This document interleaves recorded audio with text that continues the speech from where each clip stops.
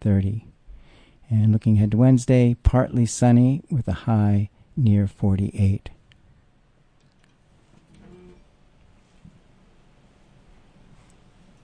Okay. And we have this public service announcement. Sullivan County Public Health Services has a page on the county website about COVID-19, the novel coronavirus. Public Health Director Nancy McGraw says residents need facts instead of fear. The page has information about what county, state, and federal authorities are doing, symptoms, and steps people can take. The website is sullivanny.us/departments/public-health/coronavirus. Let me read that again. sullivanny.us/departments/public-health/coronavirus. Again, that's Sullivan County's coronavirus information page in the public health section at sullivanny.us. And now, making waves.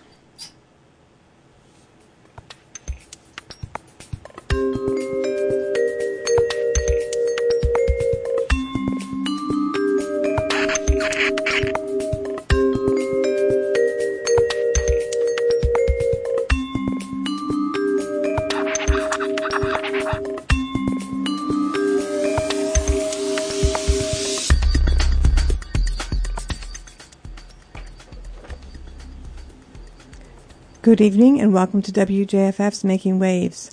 Making Waves is an hour-long radio magazine that airs on WJFF every Monday evening at this time. Kevin Gref is executive producer and audio engineer for Making Waves. Theme music for Making Waves is composed and performed by Cindy Rickman. My name is Barbara and I'm your host for tonight. We'll start with the Kingfisher Project, our weekly examination about the opioid crisis. An epidemic that, on average, kills 185 people a day in the United States by way of overdoses and the other effects of addiction. Tonight, we hear all about a short film called Hope Served Fresh. It's a documentary about businesses, and one in particular, not far from here in Oneonta, New York, that are pitching in by hiring people on purpose who are in recovery from addiction. We'll hear from the filmmaker, Jessica Vecchione, and from Julie Dostal, who runs a nonprofit dedicated to helping people find and maintain recovery. Just after Kingfisher, we'll hear about a program called Resilient Regional Economies, hosted by the organization called Seeds in Honesdale, Pennsylvania. The March 21st event is all about the farm-to-table movement and local economies, and a very special speaker will be featured during that program. So we'll talk to the organizers from that event from Seeds a little later in the hour. And now, the Kingfisher Project. Here's Julie Pizzol, who is the founder of the Kingfisher Project, to tell us more about it.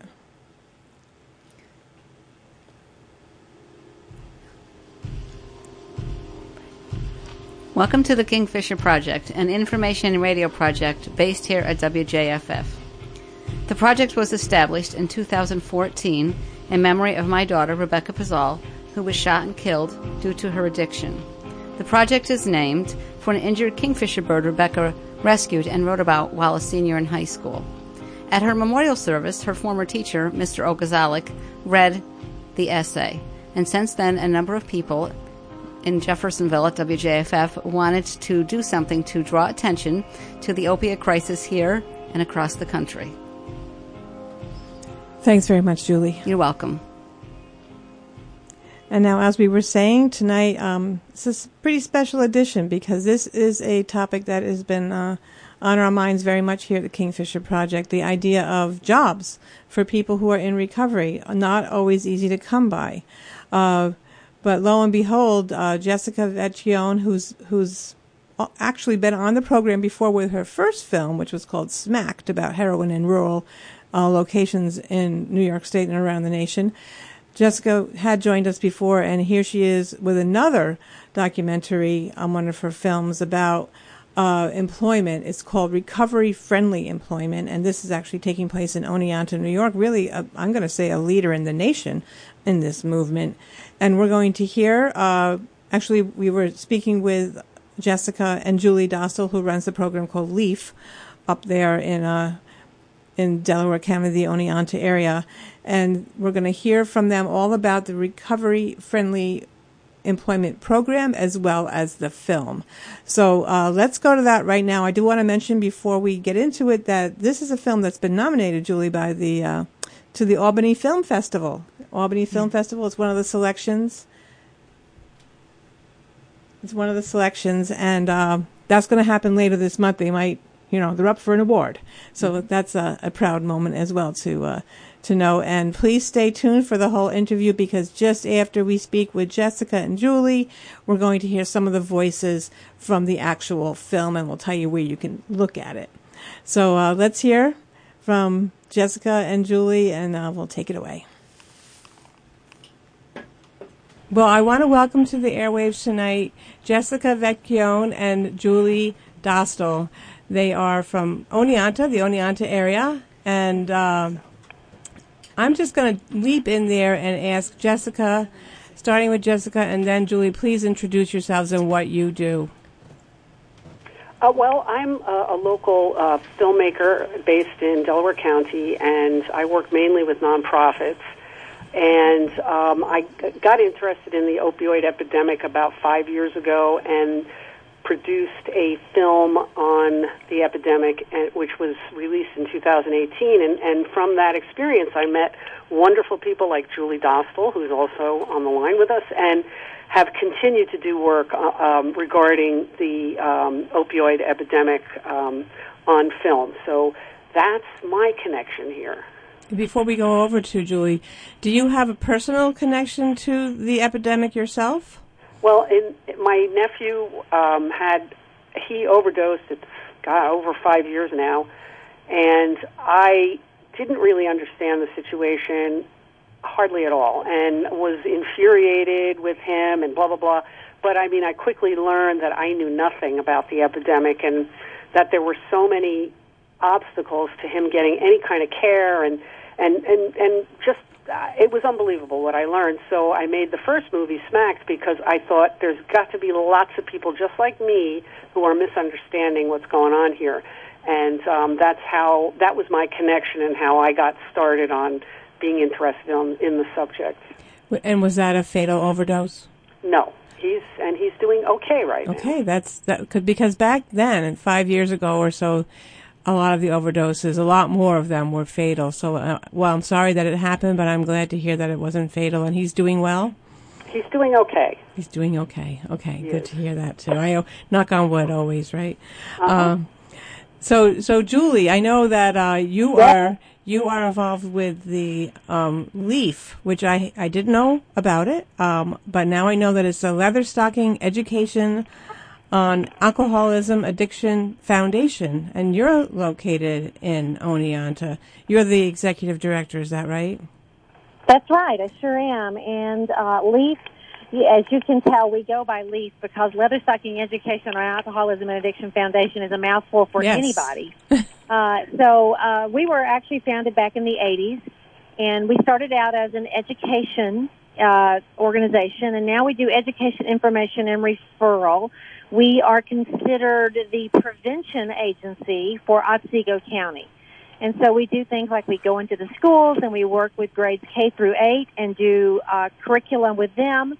And we work in the community, and we have large venue, alcohol-free events.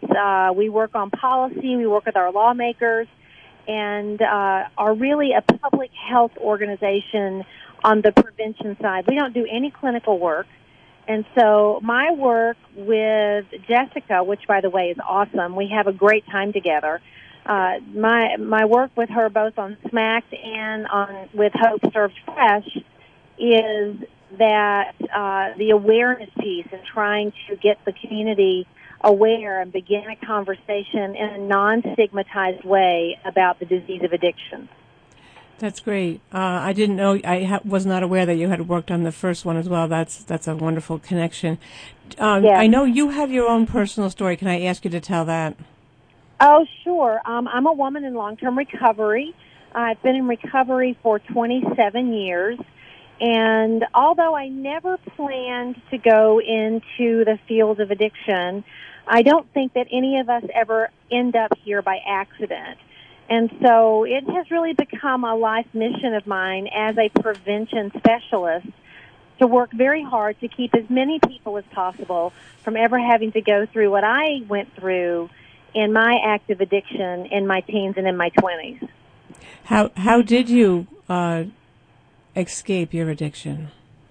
Well, it's interesting. You hear people oftentimes say, you've got to hit bottom, and or rock bottom, and bottom is really different for everyone. And what happened with me is I was in graduate school. I was doing well. I had a 4.0 at the time. I was working 2 jobs, and I was actually studying to be a therapist and drinking my head off in the process. I come from a family that struggles with addiction.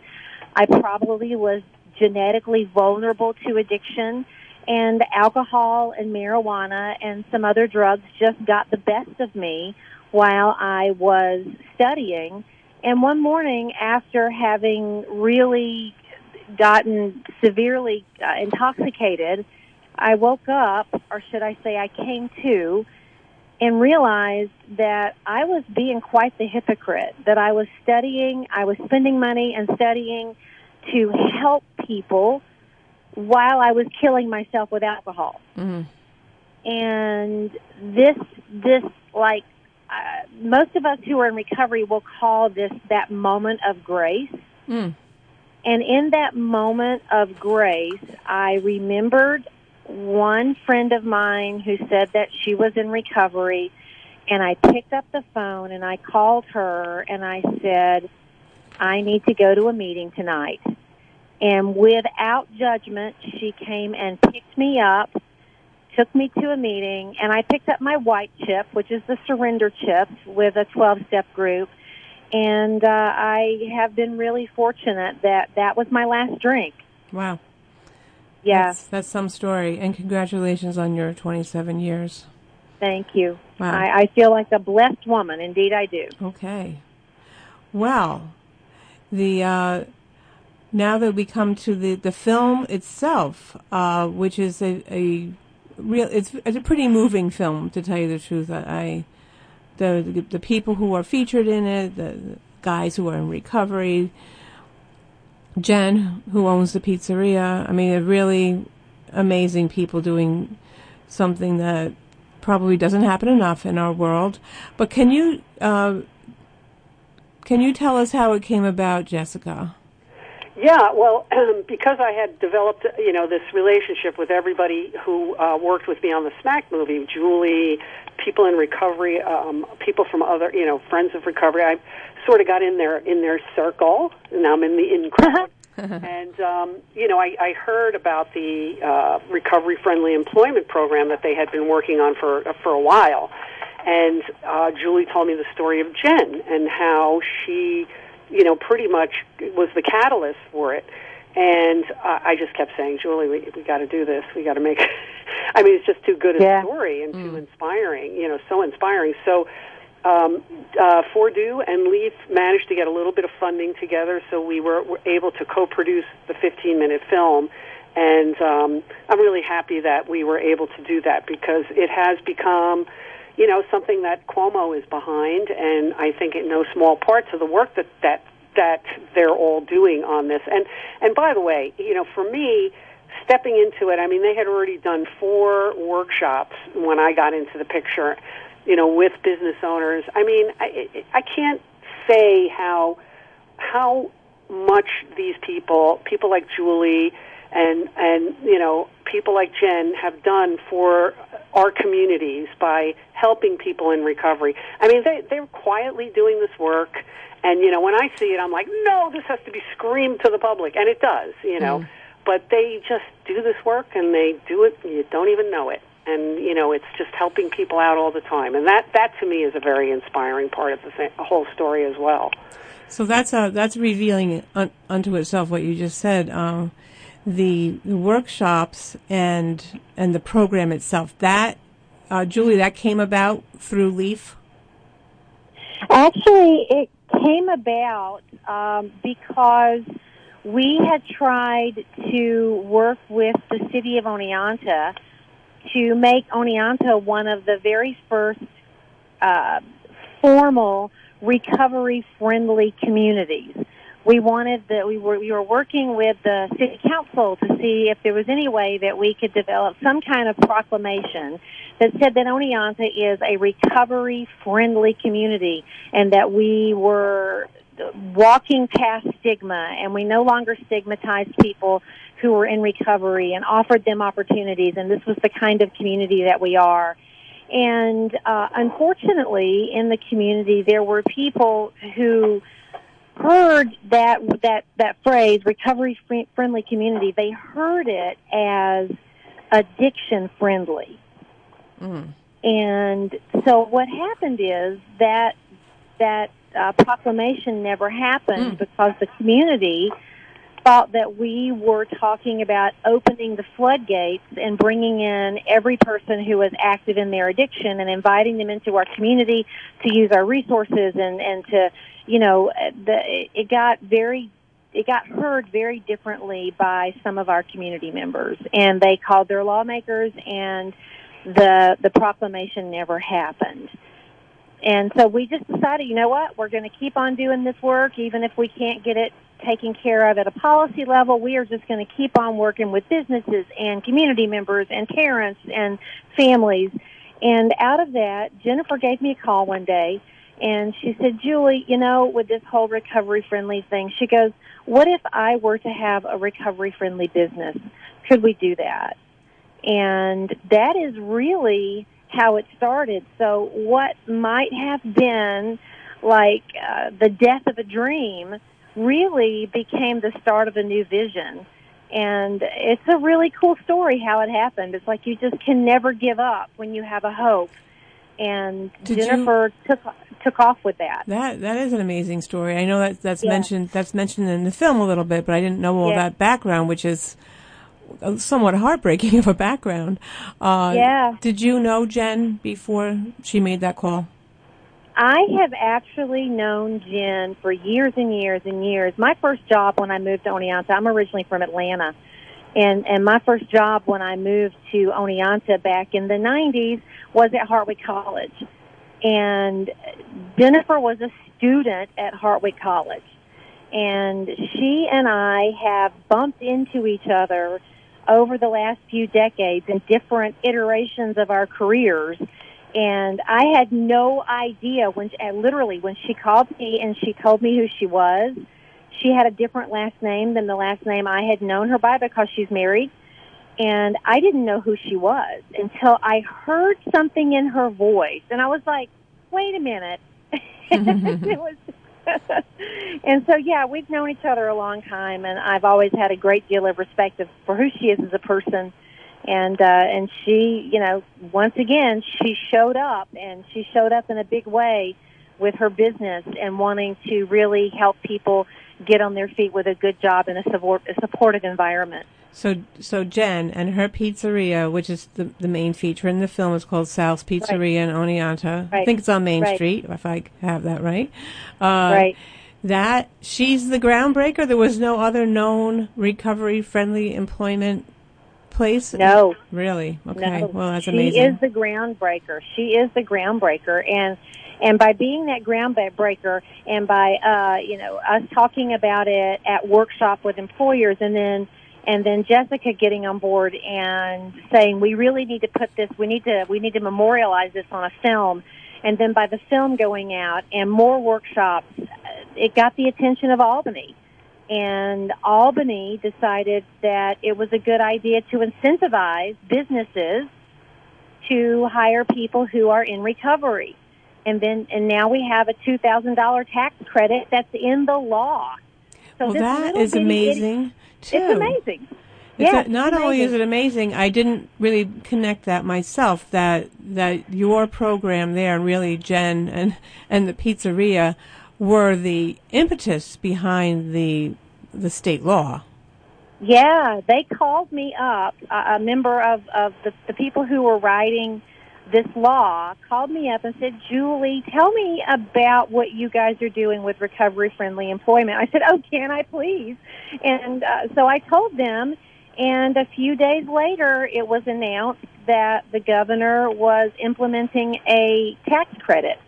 And so even though they didn't announce that, because the recovery organizations in Oneonta, New York did this thing, I happen to know the background of how it got up to Albany. So it was cool.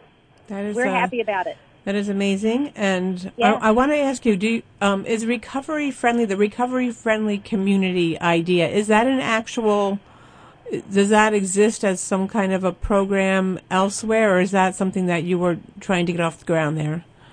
Well, believe it or not, I heard about it from a friendship that I had developed in, of all places, on Twitter, that there was someone who was working in the recovery community in New Mexico, and they had declared their community as a recovery-friendly community. And I was like, you know what, that is such an awesome idea, because one of the things that LEAF is about is stigma reduction, and we work with our partners at Friends of Recovery of Delaware Otsego, and we work on stigma reduction all the time. And what better way would it be if the community said, guess what, we are this kind of community. We don't stigmatize people who have decided to get better.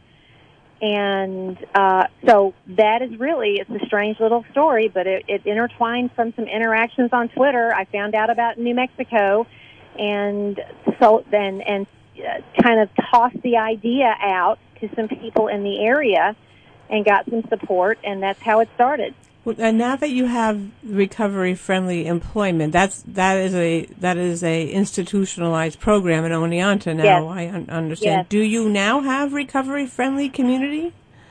That has not happened yet. Okay. We still have hope. Let me just say, go ahead. Let me just say, I tend to be just kind of the one who talks about recovery-friendly employment a lot. I love doing public speaking, and I talk about it every chance I get. The real workhorses who have now taken on the work, who work with the recovery coaches and the people who are looking for employment, that organization is Friends of Recovery of Delaware and Otsego. And I hope that your listeners will have the opportunity to hear from them in the not-too-distant future about the work that they're doing with individuals and working with individual companies that are coming on. And there's more companies coming on, over time that know that this is a workforce that they need in a time of workforce shortage. So tell me about the tax credit first. That's $2,000. Okay, go ahead. Yes, so the $2,000 tax credit is from OASAS, which is the Office of Alcoholism and Substance Abuse Services. That tax credit is per employee.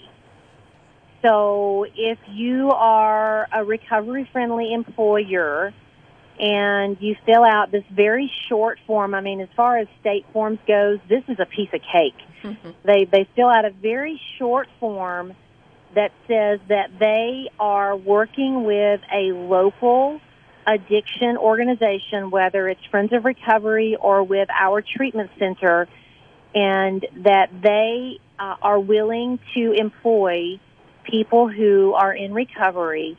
When they fill out that form and that's accepted by the state, then every person that they hire in recovery, they get a $2,000 tax credit for. So it multiplies. Do they have to employ these folks for a whole year, or is there a rule about that? I think it's 6 months. Okay.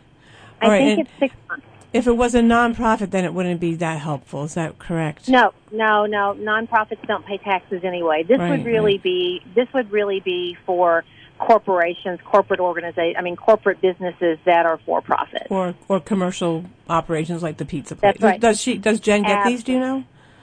I don't know if she's applied. Okay. She hasn't shared that with us. No. We'll have to find out. And for the listeners, we do plan. Jen was not able to be with us for this episode, but we do have a plan to have Jen and maybe some of her pizzeria workers on later this spring, because of course they're over there making pizza right now. So probably delivering a few as well. So that's right. So let me ask you then the next logical question might be, what about the recovery-friendly community which you're working towards? What are the elements of that? Well, you know what? That's really on the back burner right now. We got going so strong with the recovery-friendly employment that we thought what we might do is let this grow and let this percolate, so that when we're able to readdress the recovery-friendly community, that there would be strong voices in the community that says, yes, this is something that we need to do. Got it, right. So that we would have advocates who are now our allies because they understand what it means to be in recovery.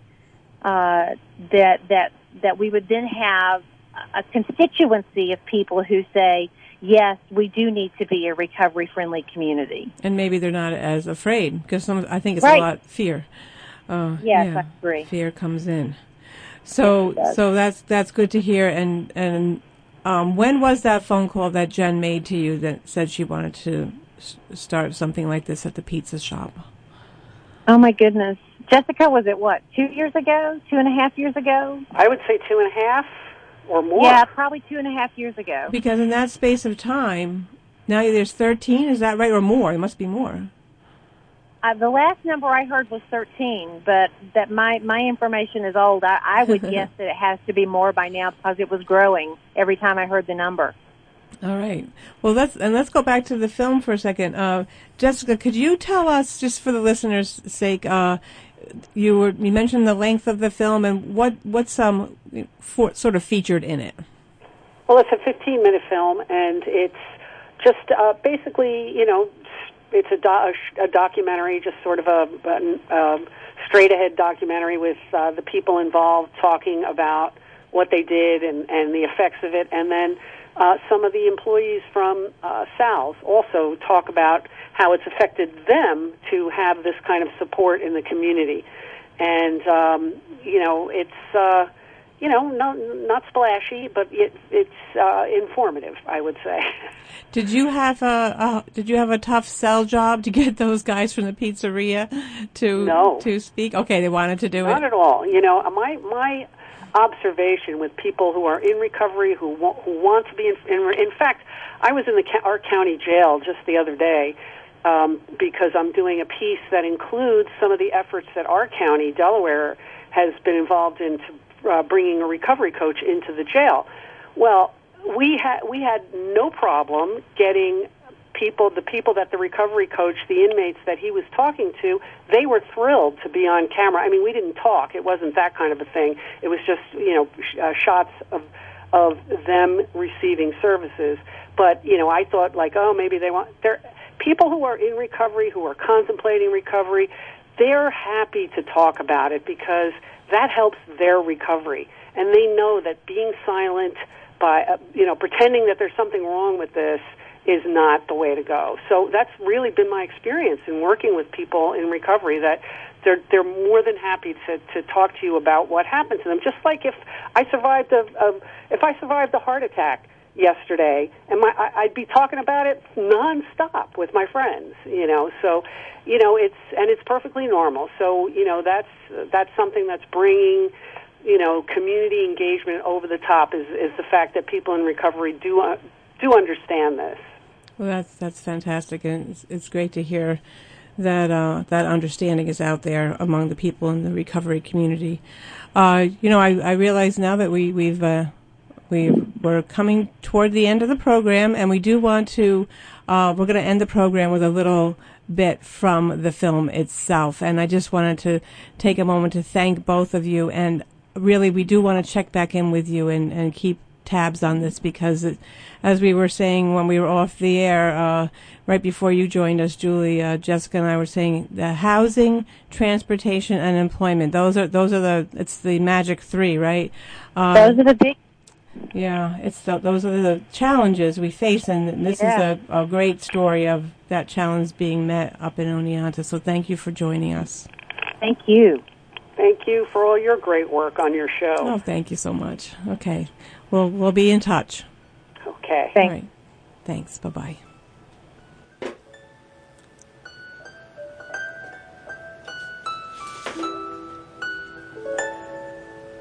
And we will right now hear a little bit from the film itself, Hope Served Fresh, Recovery-Friendly Employment in Oneonta, New York. And let me give you a preview of who we're going to hear from.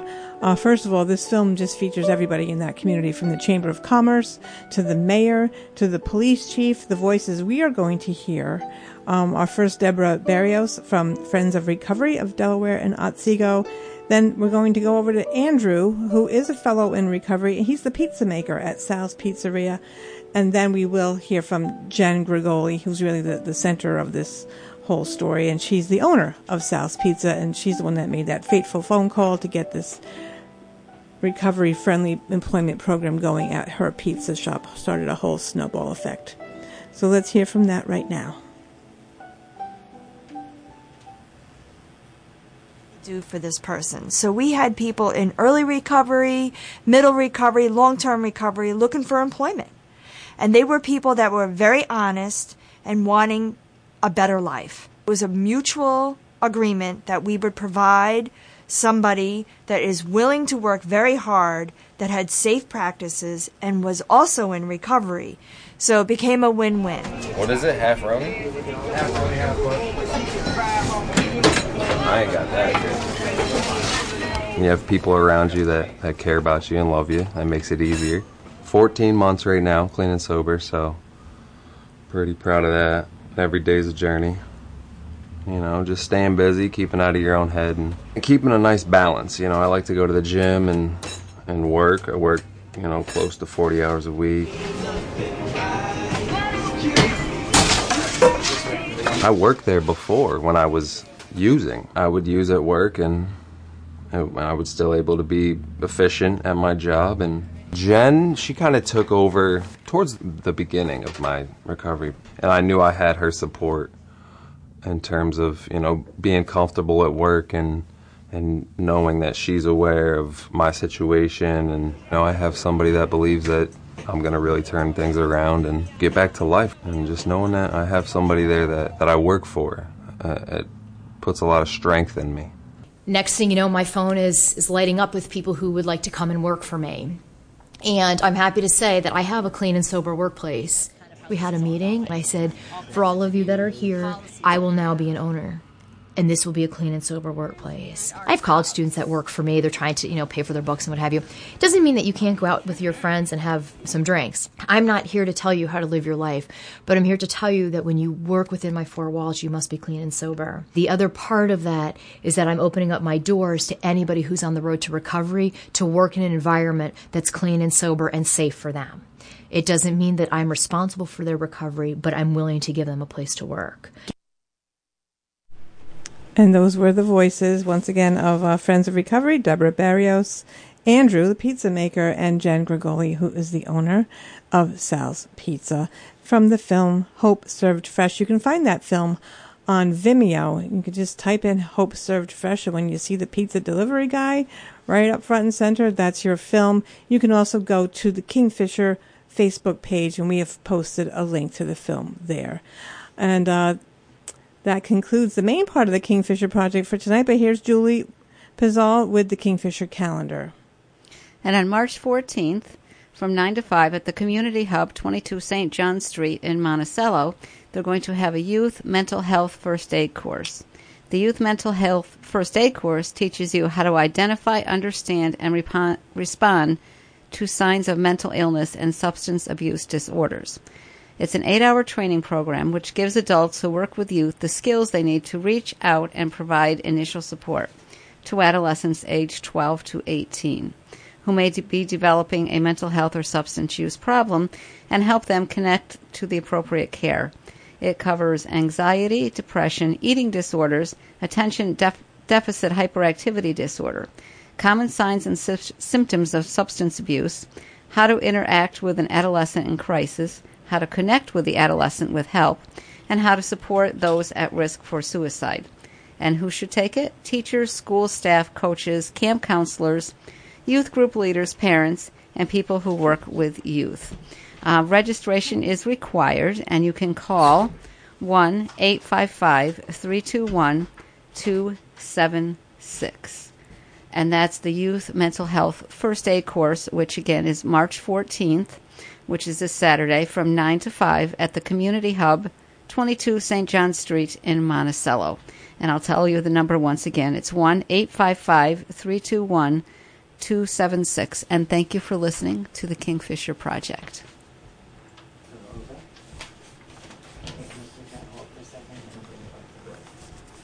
Thank you, Julie.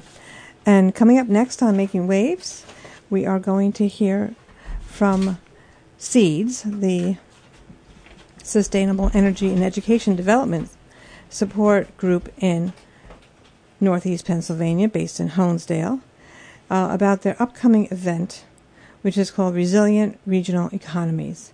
Now, the guest for that event is going to be author Judy Wicks, but speaking with us tonight are the organizers of the event from SEEDS, and that's going to be Olga and Andrew. They'll be joining us over the phone line.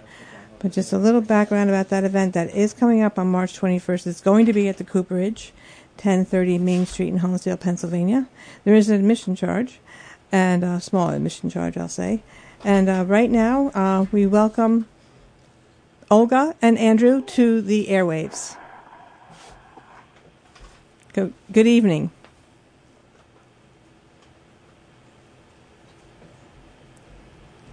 Hi, Olga, Andrew. Yes. Hi. Hi. So I understand that you two have organized or are part of the organizing committee for this event. Is that correct? Yes, we are. That's right. Okay, and you're part of SEEDS. Yep. I'm the executive director, and Andrew is our energy circle leader. Okay, that's fantastic. I'm not sure we've spoken before, so welcome. And Olga, you must be pretty new in that role, so that's a fantastic thing that for SEEDS that you're with them now. So why don't you tell us, maybe Olga, you can give us the overview of this event that's coming up. Sure. It's Resilient Regional Economies, right, Andrew? That's the name? Correct. And it's an event led by Judy Wicks, who is sort of a founder of the Farm to Table movement in Philadelphia, which is something that is an asset if we bring it into our community. So this event is sort of like a workshop for people who are interested in the Farm to Table movement, like farmers or chefs, maybe even entrepreneurs. And she's going to talk about some strategies on how to get that urban-rural cooperation. All right, that sounds great. And Andrew, maybe you'd like to add to that a little bit in terms of what the Farm to Table means and really what the local economy movement is. Absolutely. So I think that everyone is aware of realigning the balance between how we interact with our economy, and it's clear that many people are interested in facilitating a more local economy that they can more directly influence and reap the benefits of. And Judy started doing this along with a lot of other people around the nation back in the 80s, and her efforts to connect local farmers and restaurateurs and understanding the supply chain, mapping it out, and then sharing those techniques within her community and around Philadelphia,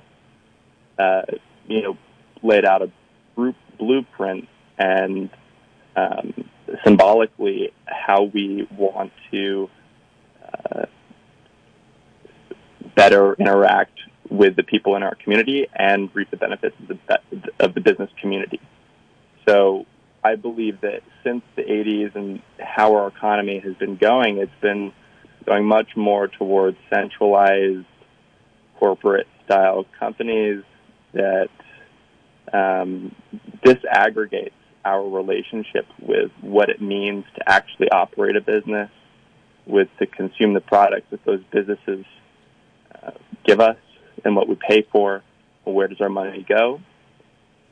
So the regional economies and resilient regional economies is really an effort to realign our dollars with our communities and understand how that benefits the products that we buy and our lives overall.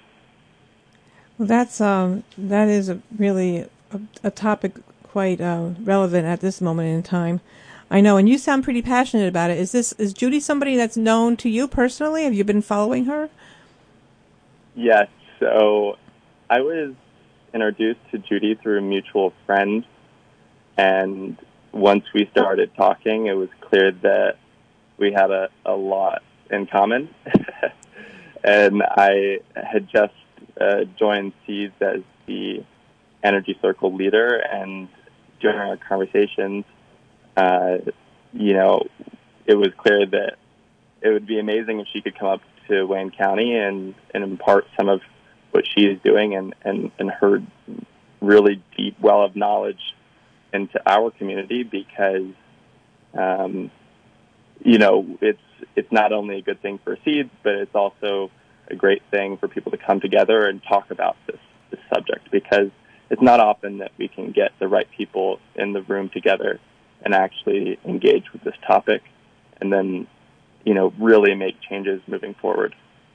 Yeah, and when you say that you have a lot in common, are you yourself an entrepreneur in this movement?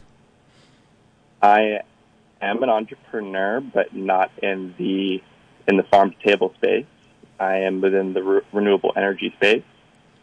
And renewable energy and distributed renewable energy is inherently at its core a distributed and resilient way of generating power. And, if you purchase a solar system today, you're putting that money up front for energy for 20 plus years in the future. And no one can take that away from you. And that's your realm, the solar energy?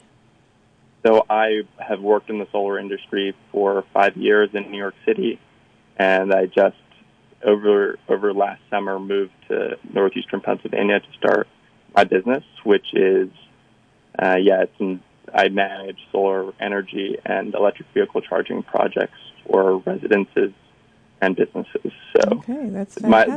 the core of that business is really to try to provide people with energy that no one can take away from them. Okay, that's great. And you're the Energy Circle leader at Seeds, so that all fits in. How long have you been doing that as the Energy Circle leader? So I started in August. Okay, that's great. So, one of the words that in this title, it's like I would say the main word in the title is the idea of resilience, and this event is called Resilient Regional Economies. What would you say that means in this context?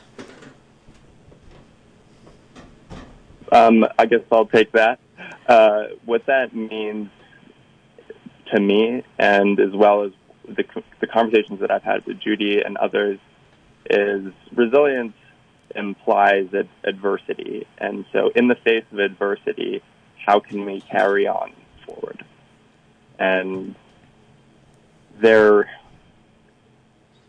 being a distributed network of local economies that depend on a smaller supply chain that is literally closer, that is of a closer proximity, then the supply chain is less likely to be disrupted. Well, if it is disrupted, it is less likely to have a larger impact on the economy overall. So this may be one angle of it, but the most important thing is to simplify and make supply chains closer to one another, allowing for them to continue on in the face of economic trouble, environmental trouble, social trouble, whatever happens. We want to make sure that at the end of the day, we can come together and have the basic needs, services, food, water, and social needs. And that's really the core of the resilient idea. Well, yeah, that is an idea that we often we hear that phrase a lot when there is a lot of adversity. Like I think of the flooding that's gone on in our region, and there's always that idea of resiliency and being able to bounce back. So that's always kind of an engaging idea. And Olga, maybe I could ask you to talk about the format of the event. I noticed that it's a 2-hour event. Once again, it's on Saturday, March 21st from 10 a.m. to noon, and it's at the Cooperage.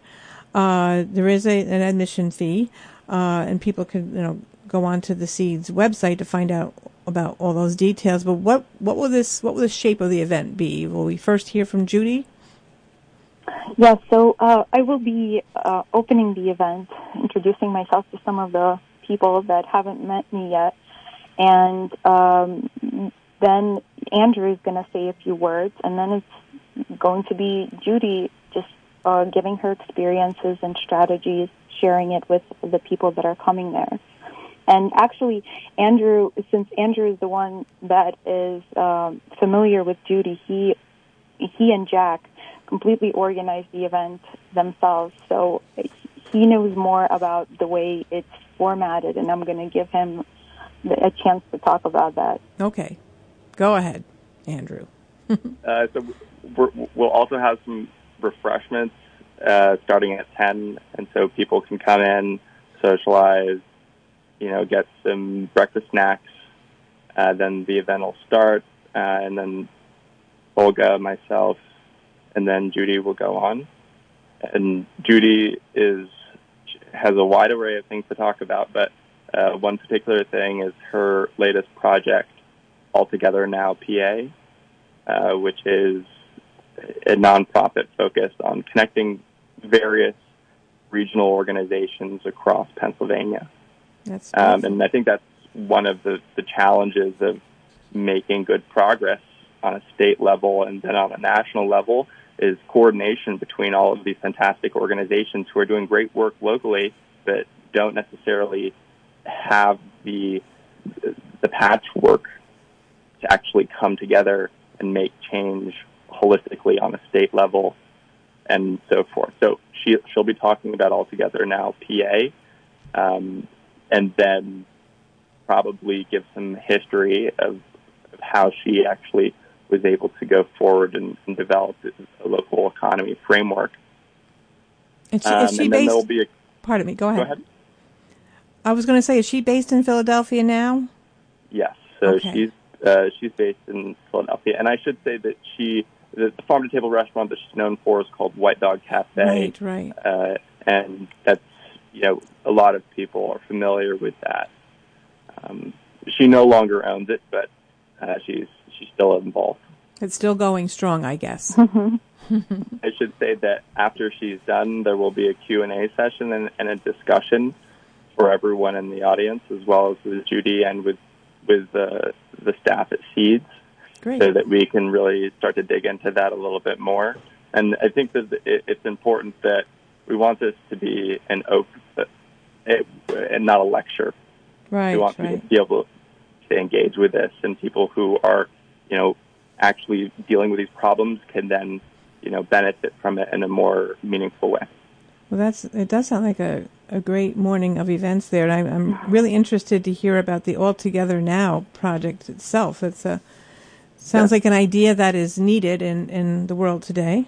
But one of the things that I just wanted to mention as well is I think this is a kind of a textbook example of the resilient regional economies is the many sponsors that you have put together for this event. And I'm just going to name a few because we're not here for an advertisement. But the Settlers Inn, I'm sure they do some farm to table. There's the Chambers of Commerce, the Development Corporation, the Visitor Bureau, Farm Arts Collective, which is a really interesting, coming together of different ideas around the arts and farming. The Here and Now Brewing Company, Wolf Springs Farm, and just many others. That's just kind of a beautiful thing right there to see that list of sponsors for this event, which is about the regional economy and how people work together to bring these things, these events to the public. Yeah, so that's very nice, and congratulations on that. I want to just wrap up by giving Olga a chance to introduce herself, because I know she is new in this role. And Olga, can you just give us a 2-minute introduction of you? Sure.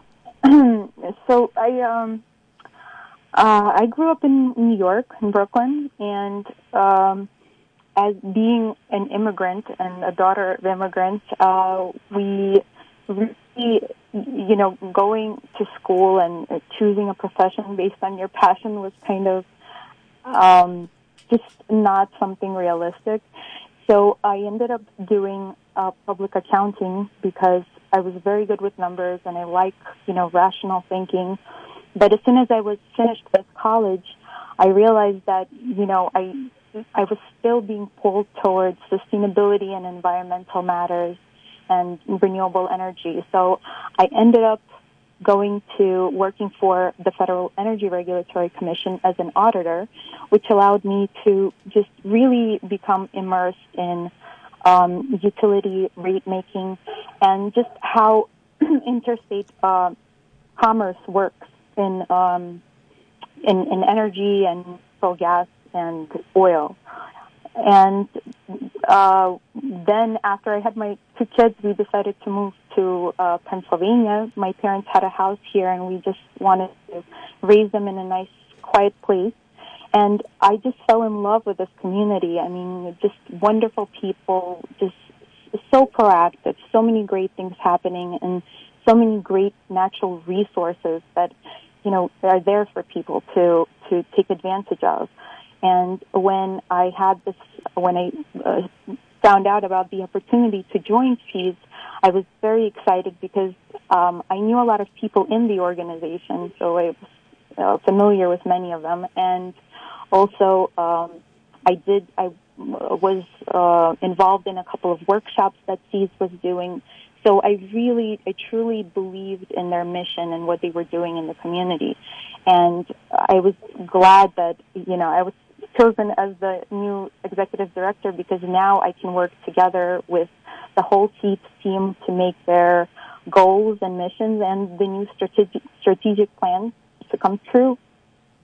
Well, that's a wonderful tale of how you came to be here at the executive director of SEEDS. And when did you join?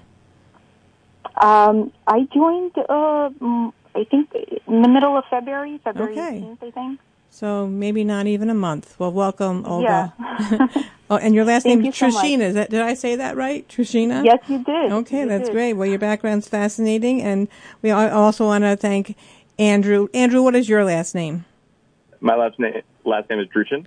I didn't want to hazard a guess on how to pronounce that. Andrew Druchin, thank you so much, and Olga Trushina for being with us tonight. And that event, once again, March 21st, 10 a.m. to noon at the Cooperage at 1030 Main Street in Honesdale, Pennsylvania. It's Resilient Regional Economies, hosted by SEEDS. Thank you so much, guys.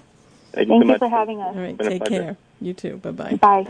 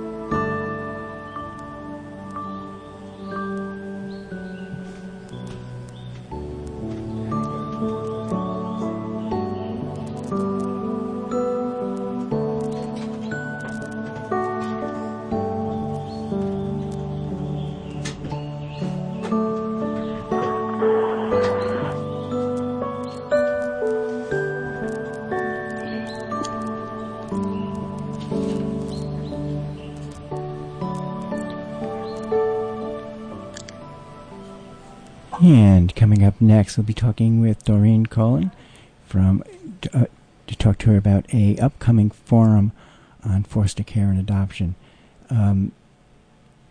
Doreen, you there? I am, Kevin. How are you? Good, thank you. Well, can you tell us a little bit what's going to happen at the Sullivan County Community College this Friday? I take it is from 6 to 9 p.m.? Yes. Kevin, on Friday, March 13th at the Sullivan County Community College, the Department of Family Services in Sullivan County, in collaboration with the Adoptive and Foster Family Coalition of New York, have put together a symposium. The symposium is to bring awareness and education to the community, and we're going to be discussing topics like why fostering kin families are so important to our community. We'll be speaking about how placing a child with a kin relative reduces the trauma after a child is removed from the home due to either neglect or safety issues. At the symposium, we will have a guest speaker who has extensive experience in fostering and adoption and kinship placements. She's had adopted a few children and has had kin children placed under her care. The symposium is taking place from 6 in the evening to 9 p.m. Child care is being provided, and a light meal will be served. So we ask that anyone who's interested register, and they can do that by either going on the Sullivan County Facebook. If you go on the event, Sullivan County Symposium, there's a information on how you can register online, or you can go on the internet and under AFFCNY, you can click on the symposium and register there. AFFCNY stands for the Adoptive and Foster Family Coalition of New York. Okay. Doreen, can you tell us a little bit about yourself and your organization? Yes. I work for the Department of Family Services in Sullivan County. I initially worked in the foster care unit, preventive services for a little while, and then I had worked in the CPS unit for approximately 14 years. So I am now working with the department, primarily foster care and kinship recruitment, and education and training. Okay. And now, once again, can you tell us where, when, and how to register? Okay. Again, the symposium is taking place this Friday, March 13th. It starts at 6 p.m. and runs through to 9. A meal will be served at approximately 5:30. Child care for children 4 years old and over will be provided. You can register by going online to AFFCNY, or you can go under Sullivan County, go on the Facebook account, and the event is posted there, and there are instructions on how to register. The registration is pretty simple, basic, name, address, and if you have children that are attending, we just need to know their ages and if they're allergic to any foods or have special needs. If you're unable to register online for any reason, you can always, call the Department of Family Services in Liberty and ask to speak with me, and I'll register you online. Okay, and is there registering at the door? I'm sure that if you come in and you have not registered, we'll accommodate you. Well, Doreen, I want to thank you so much for joining us tonight. And thank you. And good luck with the symposium on Friday. Thank you, Kevin. And I hope the listeners will join us and bring a friend. Okay. All right. Good night now. Thank you, Kevin. Have a good night. Bye-bye. Bye-bye.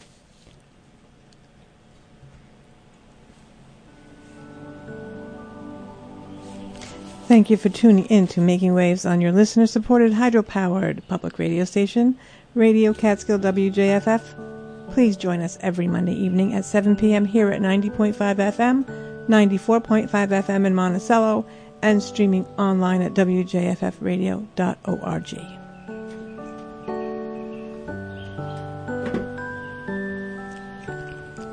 And you're tuned to WJFF Jeffersonville and W233AH Monticello. Coming up next, Trailer Talk with Sabrina Artel.